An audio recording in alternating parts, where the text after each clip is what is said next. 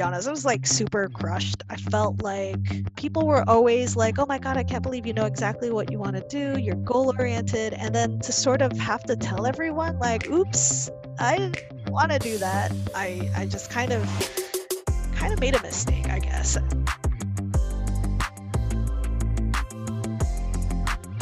Welcome to Path to Purpose. I'm your host, Jackson. Join me as I interview inspiring individuals to hear how they discovered their purpose and found the courage to pursue it. Today's guest is Janelle Jimenez, founder of Stellari, a fashion brand focusing on sustainable, functional, and fashionable apparel. Her career has been anything but a straight line. Her unconventional path has taken her all around the world and given her incredible opportunities in international relations, social media, and online gaming. So, if you've ever felt like it's too late to change, listen to what Janelle has to say. I grew up in Indianapolis, Indiana, in the 80s. And, you know, people find it hard to believe that I'm Filipino American. People find it hard to believe that in Indianapolis, Indiana, that there's Filipinos there. There are not many, but there were, and I think my parents tried to raise me as American as they could, to be perfectly honest. I didn't learn Tagalog or Kapampangan, which is my mom's dialect. Both of my parents worked super, super hard. They were, my mom was a nurse. She worked, felt like 12-hour days. I barely even saw her. My Wow. dad, he is a small business owner, and he, gosh, I mean, even now, I think he works like 16-hour days when he really shouldn't. There's no reason to, but some people are just very workaholic, and I think that's this kind of stuff they instilled in me was just that I had to work really hard. I had to work harder than everyone else, and I should always be my own boss. So Indianapolis was honestly back then kind of racist. Our school mascot was a Confederate soldier, and Oh, they man. used the Confederate flag. And I was like one of two minorities in the school, and I just felt really trapped there. And I started getting it in my head that I wanted to, I don't know, see the world and I don't know, change the world or something. So I got this idea in my head that I was going to join the UN, whatever that means. Like I want to work at the UN. That's a big important place that smart people work at. Um, and so that was like this dream I had. I also really loved the internet because for somebody who was born in 81, the only like I was on the internet really early, I guess, on like AOL Yeah. and Prodigy. And I finally got to meet people who were different than the people I knew at school. I got to meet other Asian Americans and other Asians actually, Yeah. like outside of the US. And it sort of just kind of reminded me that the world is a much, much bigger place than, this small part of the south side of Indianapolis. And so in high school, um, I just started thinking outside of Indianapolis and like how can I guess quote unquote get out of Indianapolis? How can I change the world knowing that, I'm nobody special and I didn't grow up in like New York City or Los Angeles or somewhere where I felt like people like were already 10 steps ahead of me because they just sort of had that international mindset. So I thought, but yeah, I mean Interesting. that's pretty much how I grew up. Did you, in your mind, did you feel like international relations would be your ticket out? And is that what you went on to study? Yeah. Actually, exactly, yes. So when I was in high school, I, like many people, got into anime. Back then, that was Sailor Moon, and I identified pretty early on that that was Japanese animation Right, because it was right. so different. Like the stories were just so different from what I was used to seeing, and so I started researching it on the very early internet.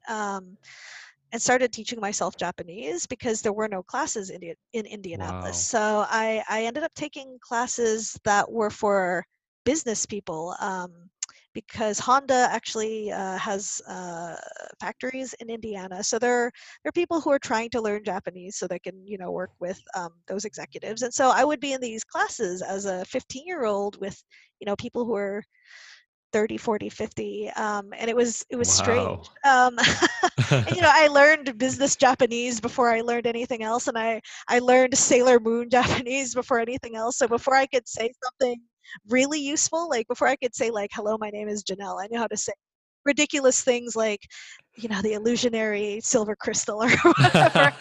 um, and I applied to do an exchange program in Japan. I got into it. I was placed in rural Japan. It's honestly, it's like the West Virginia of Japan, in '97, and that Was was this an exchange during high school or yes, yeah. college? Okay. Oh, It was during high wow. school. Yeah, I really, really liked living abroad, and I really liked the challenge of trying to communicate with people when you don't know the same language, and even when you do, like, everyone has different culture and expectations, and so I thought that was really exciting, and so Yeah. that really solidified my desire to pursue international relations in college. And what was your time in college like? Did you study anything else besides IR? I studied IR at USC, and also I don't know if the degree is still called this, but it was called East Asian Languages and Culture, and it was like Hmm. focused on Japan. And so within those two majors, I focused on like economics and politics. Yeah. Um, I had the idea in my head that I wanted to work, I don't know, at the World Bank or the IMF or the UN, like these big international organizations. Because I just had this meta view of the world as I know this, like, when I think about it now, it's just so naive, but that all these countries would just sit around at a table and talk these complicated issues and magically fix them. Yeah. um, so college was like, it was hard, doing two majors. I was just, I don't know, I never got to do any of the fun classes that I I But I hear mean, stories about. it sounds like you knew pretty early on, like even as a high schooler, that you wanted to, go global and specifically Asia. And it sounds like throughout that whole time, high school and college, you were working towards that singular goal, right? Did it all feel like? Did you just feel very driven and sure about this path at that point? Yes, at that point, yes. I felt like this was the only thing I wanted to do, Got except it. maybe work at a tech company in Asia. Um, Hmm. but it was just like, this is my path. This is what I want to do. Like everything I studied in college for it, and then I went back to Japan to study abroad while I was at USC, and so Yeah. went to Tokyo International University, and took Japanese politics classes, got my Japanese to fluent level, and I was just like ready for this path, quote unquote, to go to the UN. I don't think there are a lot of people out there who know as early as high school, like what they want to even major in, let alone what they want to do after college graduation. So that's Well, impressive. I mean, it sounds impressive, but I mean, I ultimately, I don't work at the UN now, so Right. yeah, like, But to even have an idea like that, right, is it's pretty yeah. impressive. So you graduate with these two majors from college. What do you go on to do? From there I applied to the JET program, which I'm not sure if you're familiar with, but it's a Japanese program sponsored by the Ministry of Education that's been going on since like 1970. Hmm. And so what they usually send English teachers and they place them in schools. So that's what most people are familiar with the JET Right. program. But they also have a program where they place coordinators for international relations in like city halls, prefectural, like state, um, what do you call it? Can't even think of what the word is in English now. Like a state capitol building, I guess. And you need to be fluent in Japanese for that. So I applied to that and I got into that, which was for me like, the dream is that I had taught myself Japanese enough Yeah. that I could work in a Japanese government environment. And so I worked there for 3 years. I actually got placed back in the place that I went in high school, Wow. which, not gonna lie, kind of crushed me because it is incredibly remote out there, very, very isolated. One of my friends actually lived on these islands that they used to exile samurai and emperors What? too. So that's how That's like crazy. out there it is. And I mean, but I'm glad I did it, even though it was oftentimes very challenging, because I just think that's a side of Japan that a lot of people never get to see. So it's just rice paddies and frogs and dragonflies is basically what my Wow. life was for 3 years. Yeah. What kind of work were you doing? Yeah, I think did you mention that it was in a local city hall?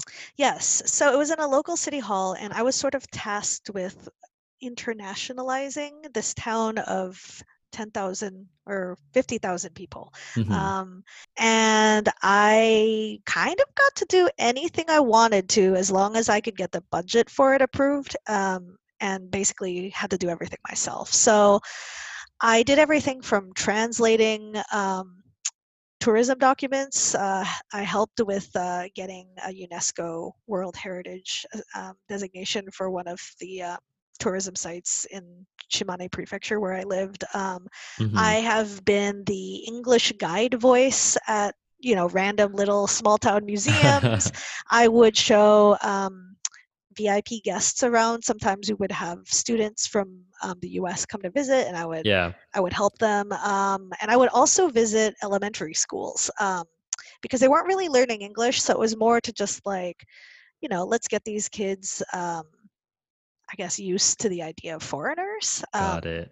Because this part of Japan is actually so remote that I remember one time I was taking some students from an agricultural college in the US, and we were taking them around the prefecture and kind of showing them the new modern ways that Japan is trying to diversify how they grow and sell rice and like the new markets and stuff like that. And this old grandma comes out of her house, like comes over to us and just sits down on the ground on this curb, and she's just like just shell shocked. And I walked over to her and I asked her, "Hey, what's wrong? Can I help?"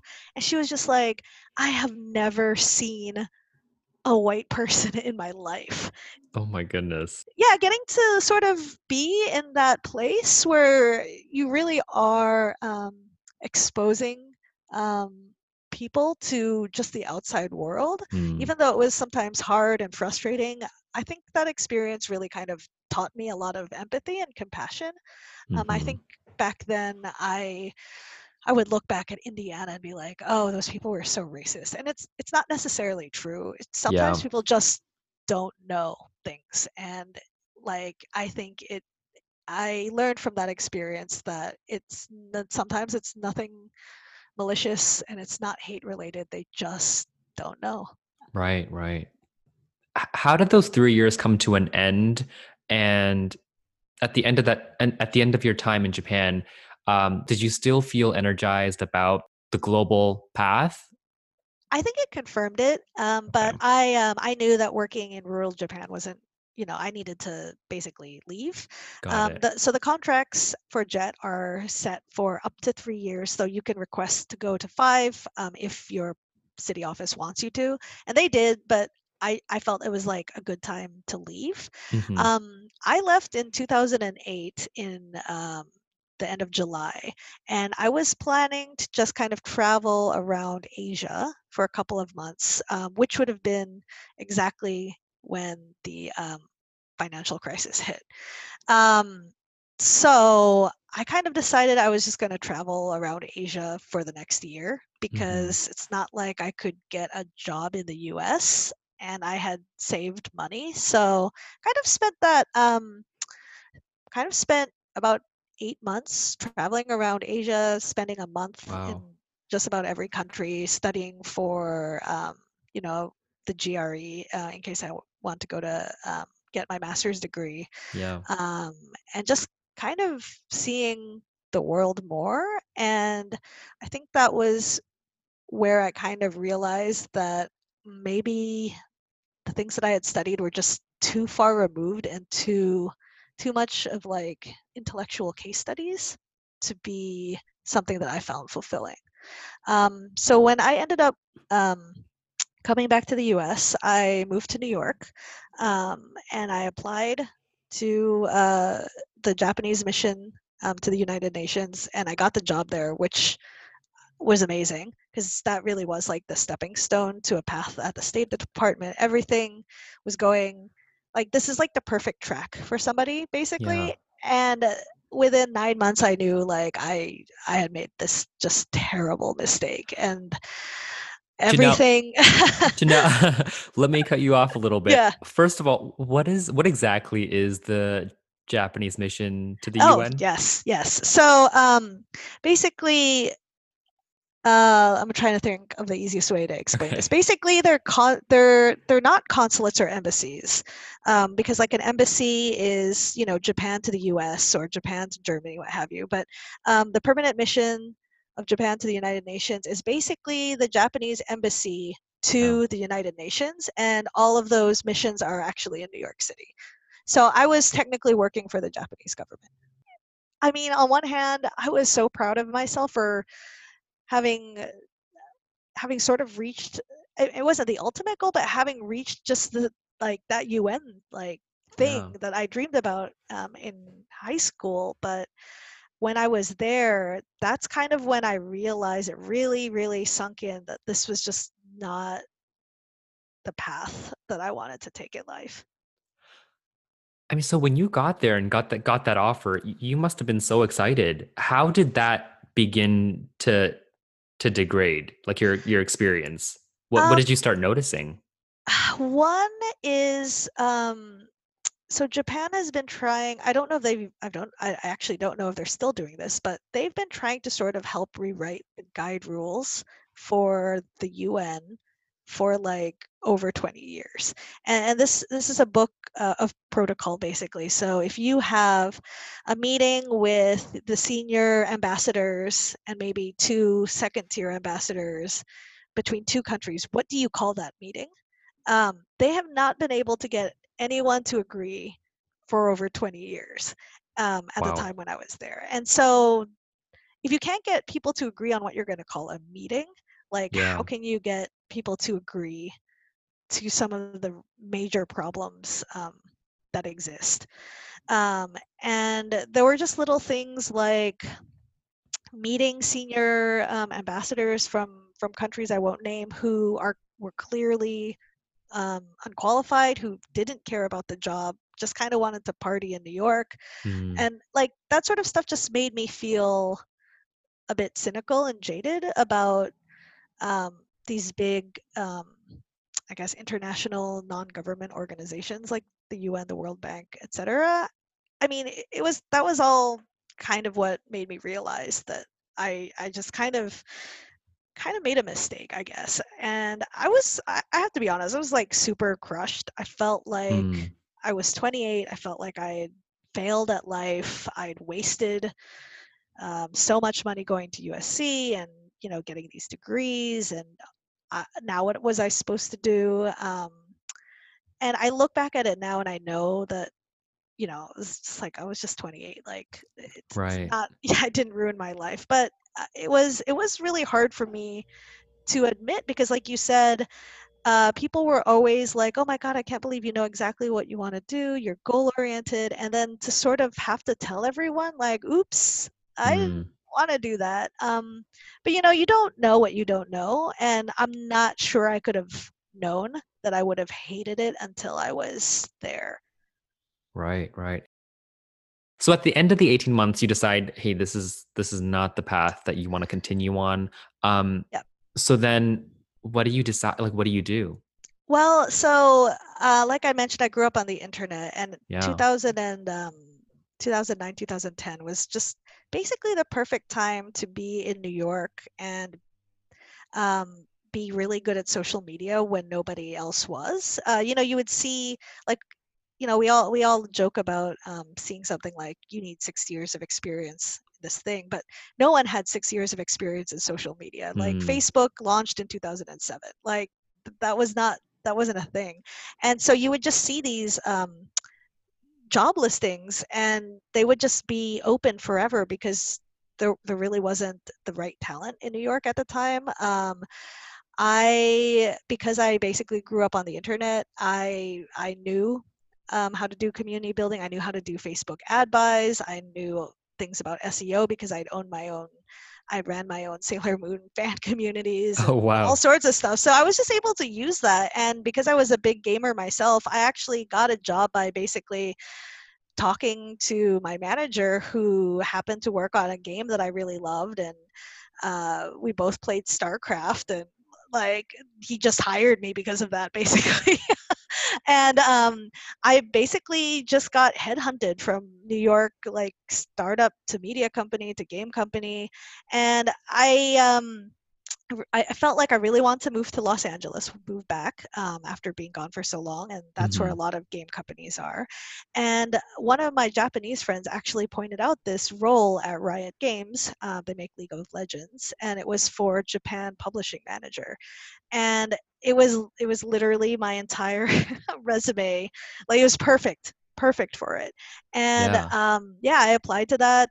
They hired me, and yeah, so I picked everything up and just moved to Los Angeles, because it was basically the dream job, another dream job. Another dream job. Yeah. I'm super excited to talk about that because I'm a huge League of Legends Oh fan yeah. myself. Okay. Oh okay. But before we do, I want to back up a little bit. And so you did talk about how, it was scary for you to admit that this goal that you had been working towards was not actually the thing you wanted.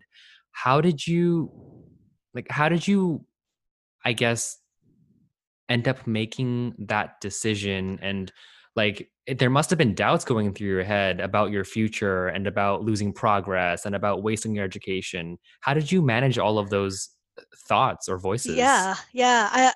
Honestly, if I could do it all again, I would have probably talked to more mentors and maybe Mm, a therapist, because it was probably 6 months of wallowing and just being like, what have I done?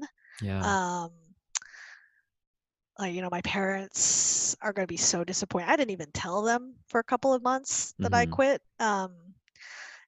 And I just, yeah, I was just really embarrassed, I guess. And Right. then I started talking to my friends in the tech industry.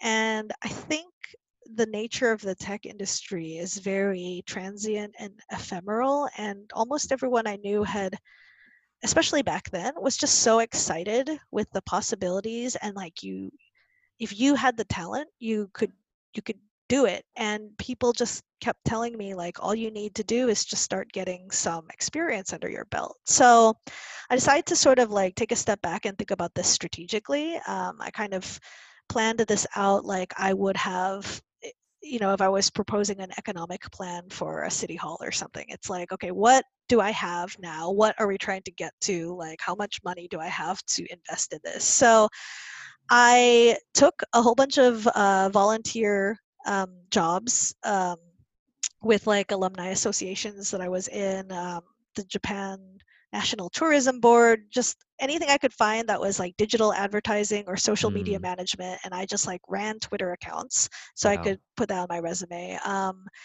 New York University had a digital marketing class, so I mean certificate. So I started taking that, so I could, just, it was nice that I could do those Google ad buys and Facebook ad buys, but I still didn't know the Right. sort of lingo, I guess. And that actually helped me a lot to be able to structure a resume and be able to talk about, uh, you know, the things that tech recruiters want to hear, basically.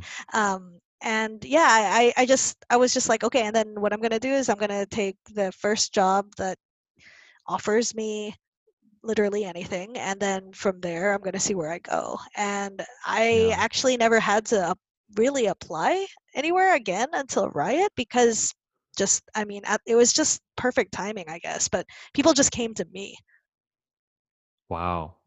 I guess, yeah, you possessed the right skills at the right time and seemed like it really paid off. Yeah, and I think if I had just sat and wallowed, I know for a Yeah. fact I wouldn't have gotten anywhere. I think I don't remember exactly the conversation, but somebody I oh oh it was a conversation I had with an internet friend. She Hmm. was in the gaming industry. She really wanted to work in Japan. I was at the UN. I really wanted to work in the gaming industry. And she was just like, you should just do it. And I was like, aren't I too old? And she's like, no. She's like, aren't I too old to go to Japan? I'm like, no. And like just having that opposite person who already Yeah, was yeah. jaded by the tech industry, and then her talking to me, and I was being jaded about working with like Japanese government. It was kind of perfect because she kind of lit that fire of like, you know what? I'm just going to do this. Like, what's the harm? And if I can't do this, then maybe I'll just go back to working for like a Japanese bank, or I'll be a translator. Mm, Because I knew I could always fall back on that. yeah. Um, you know, I might not be happy, but I knew I had that skill set, so I could. Um, but I wanted to give myself like, you know, 6 months to see if I could get into the tech industry. And you did. And I did, yeah.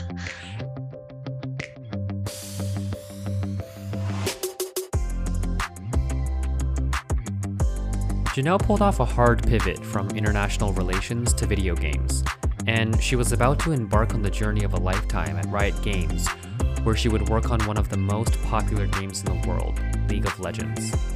Let's hear about the super cool job, but also why it wasn't enough to stop her from eventually pursuing her passion for fashion. I swear that wasn't meant to rhyme. And so you joined Riot Games, and I think you were still able to leverage your experience in like in Asia and your Japanese language Yes. skills, right? Yes, absolutely. So when I joined, they actually weren't ready to launch the Japan office at the time. So I started working with the Southeast Asia regions because one of Riot's biggest player bases is actually in Vietnam. Oh, And wow. so I worked with 7 regions with Garena, which is a publisher in Southeast Asia that publishes League of Legends for them, and I Yeah. got to travel all over Southeast Asia. Got to meet a lot of teams, and because I kind of understood the economic situation of players there, I was able to propose things like, "Hey, we should relook at the prices for things in other regions, and you know, we should look at sales for skins and champions to see if they vary from region to region, because I bet they will." And you know, I was able to give a lot of advice about Japan in particular because that was someplace that Riot was trying to enter the market. You mentioned skins. Could you just Yes. explain what that is? Yeah.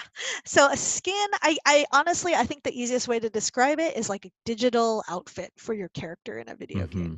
that people pay for either through it might be through earned currency in game. For example, maybe if you play for a certain amount of hours and you do some achievements, you might unlock a new outfit, Yeah. or you pay for it in real money. And so for Riot Games, they don't have public numbers, but they're estimated to make over $1 billion a year, and like over 90% of that is in skins. And Wow. yeah, and there's games like League of Legends, like Arena of Valor slash Mm-hmm. Honor of Kings, and I mean, I believe last year they made almost $1 billion in 2 months selling skins. It's just crazy.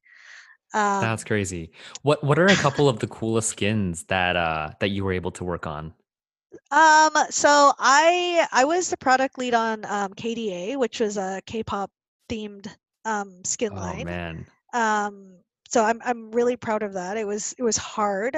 We had to really fight for it, but it was awesome getting to see it when they were debuting it at the World Championships for League of Legends in Korea. I got to go there, and they had like virtual reality, well, it was AR actually, augmented reality pop stars, and the publishing team and the music team were able to work with 2 members of G Idol, which are a K-pop group. I believe they're bringing it back this year, and they've I think Twice, which is another huge K-pop group, is actually doing a song on an album. So I don't know, it feels really good to have been part of something that was just so cool. Yeah, yeah.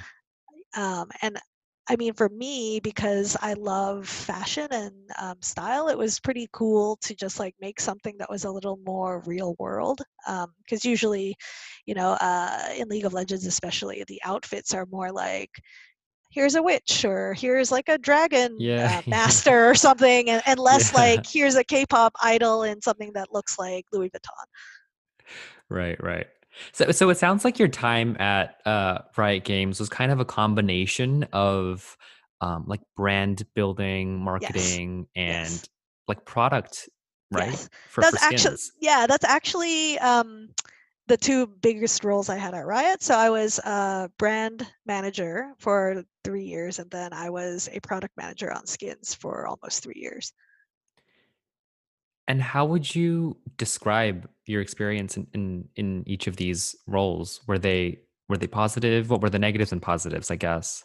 I mean, the positives, I love working with teams, and I love sort of trying to pull out um, the great ideas that these artists and creative people have, and sort of giving them that sandbox. The sandbox being like, these are the goals we want to hit. This is how we want players to feel when they play this. This is the aesthetic we're going for. But Yeah. giving them that sort of safe place to just go for it.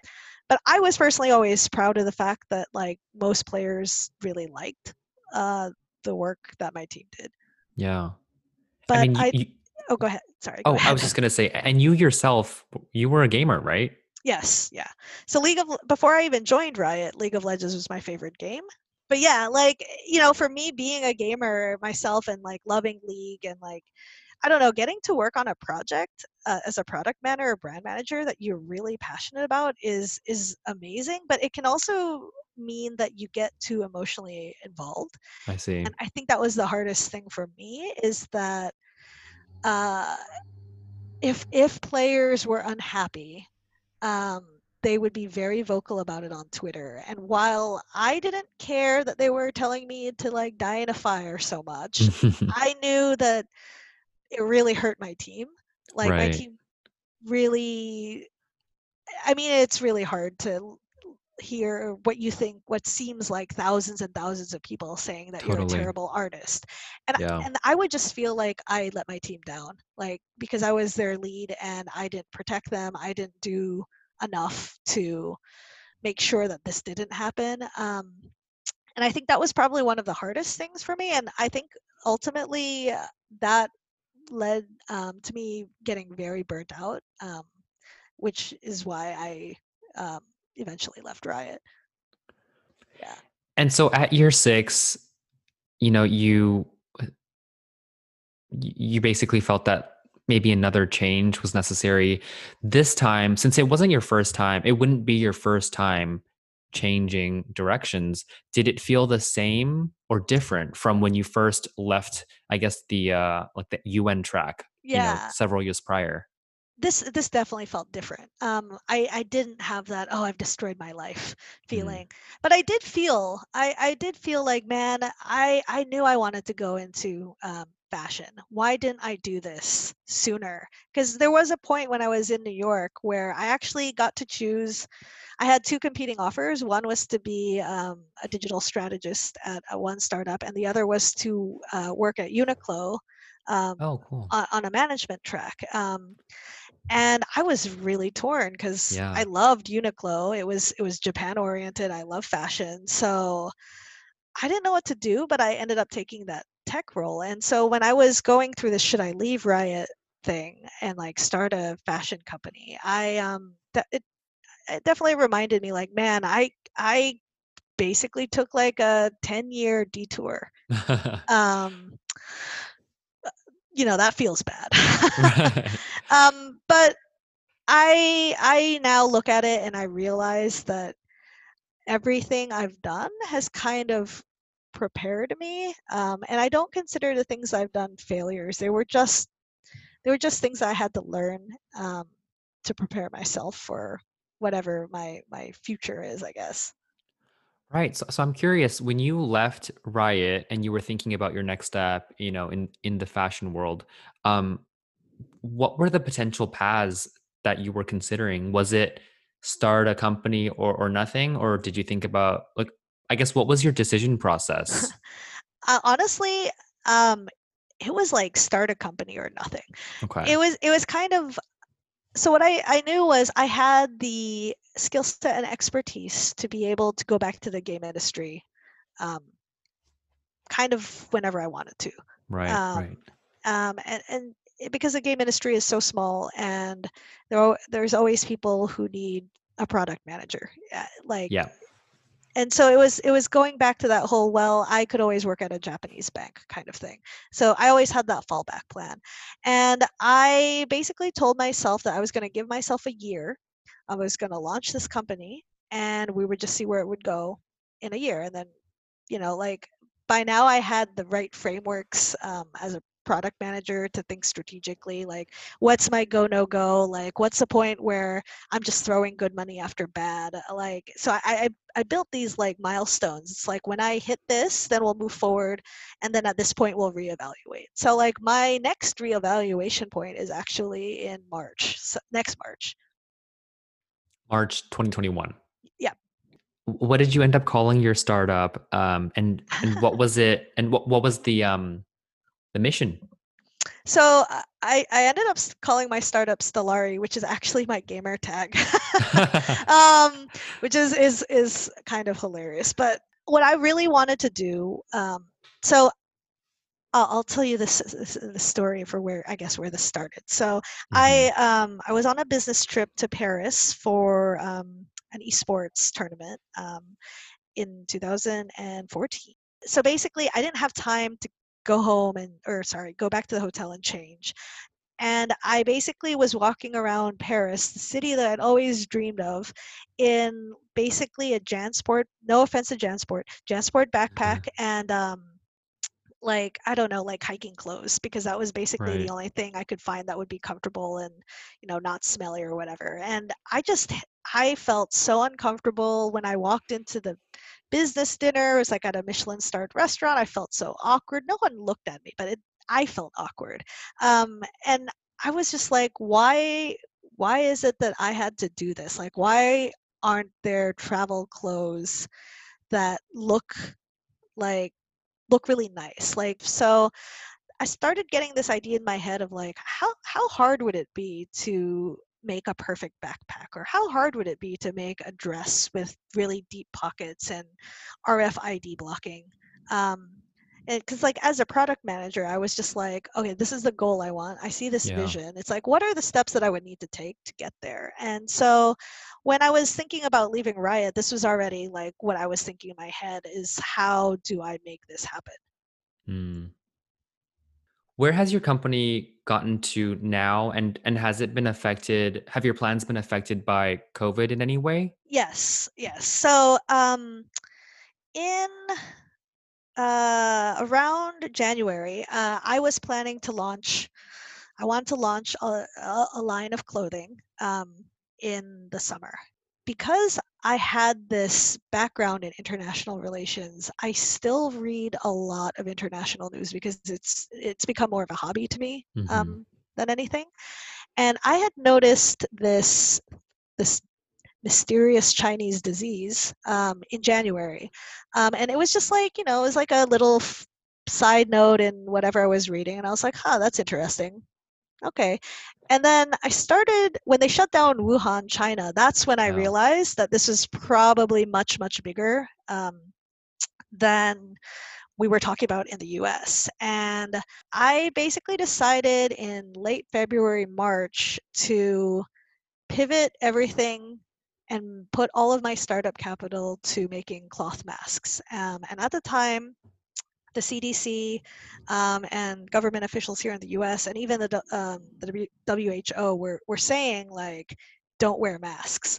Like, they're Wow. not effective. Yeah. And I got in a lot of like fights with friends who, now they're, pro mask, of course, but I got in a lot of fights about that. And, I was so frustrated. And I realized that instead of just writing angry Facebook comments and like, 5,000 word essays on Medium, I had Right. everything I needed to, do something about this basically. So I redirected my startup capital and launched an Indiegogo that got funded in like 3 days for like $30,000. And we made 10,000 masks and basically donated them all over Los Angeles, and even shipped some to like Puerto Rico and North Carolina. Just anyone who said that they needed masks, we sent them to them. I was actually kind of, I mean, I don't want to say first to market because I'm not I'm a tiny startup, but I was able to put like cloth masks out before a lot of other companies Right. were, because we launched this before the CDC even changed their guidance.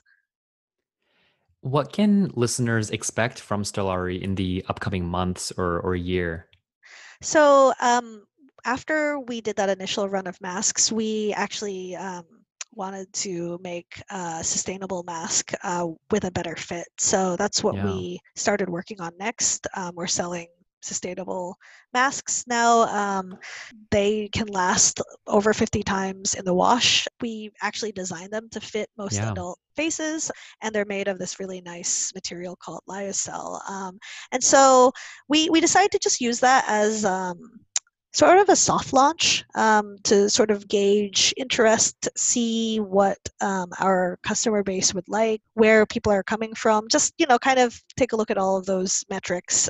But now, like, I never want to be a mask company. So Mhm. our next product launch, I'm hoping to release in November, and it's kind of going back to that original dream I had, which was like very versatile clothing for Yeah. women, but also men. But women who basically need something that is comfortable and also versatile enough for you to feel good and feel safe and express yourself, and also sustainable.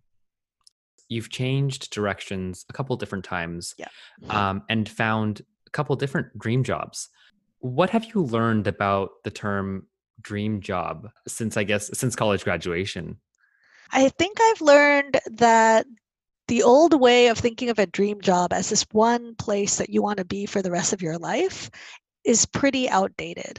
I think we're living longer lives. A lot of people don't want to just clock in somewhere and clock out for like 30 years and retire and get a watch. And even if you did, not many companies are really that loyal to you in the first place. So it's outside of government, it's actually kind of hard to find a job like that. Hmm. And I think in the past it was like, oh, if you don't find this dream job, you're just gonna hate your life. And I kind of learned that like a dream job can take a lot of different aspects, and it can be a dream job for like right now in your life at that moment.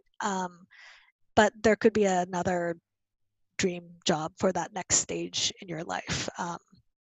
Because I think there is a very real thing that happens, especially as people who are very talented move up a company, and maybe they Yeah. become director of something or vice Right. president Right. of something, but that they're never going to be CEO, and then they kind of don't know what to do next. And I think that's where the midlife crisis kind of comes in, because you did everything to reach this like pinnacle of your career, but you haven't thought about what you're going to do next.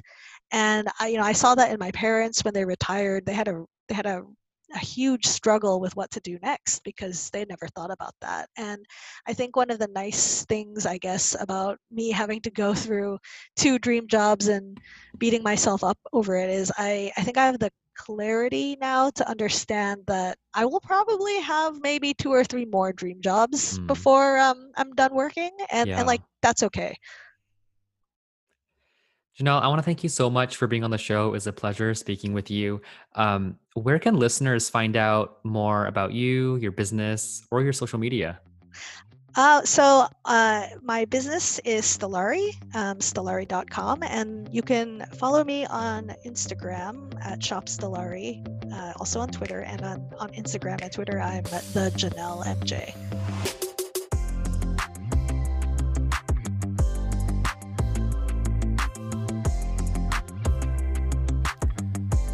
What I love most about my chat with Janelle is her message that it's okay to change your mind. Your dream career might be your dream career for a few years, but it doesn't have to stay that way for the rest of your life. As each year passes, you evolve and mature as a person, so why wouldn't your interests and goals? Even though Janelle was among the rare few who had a clearly defined goal starting from high school, when she later learned that international relations wasn't right for her, she wasted little time in choosing change. For those of you out there thinking about changing careers, I hope this story helps you take some pressure off yourself, because chances are this won't be the last time you make a change, and that's totally okay. Because the only rules to your career are the ones you write for yourself.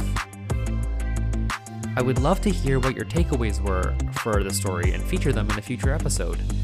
To do that, or to leave questions or suggestions, you can email me at pathtopurposepodcast@gmail.com. Yeah, it's a tongue twister. Catch you on the next episode.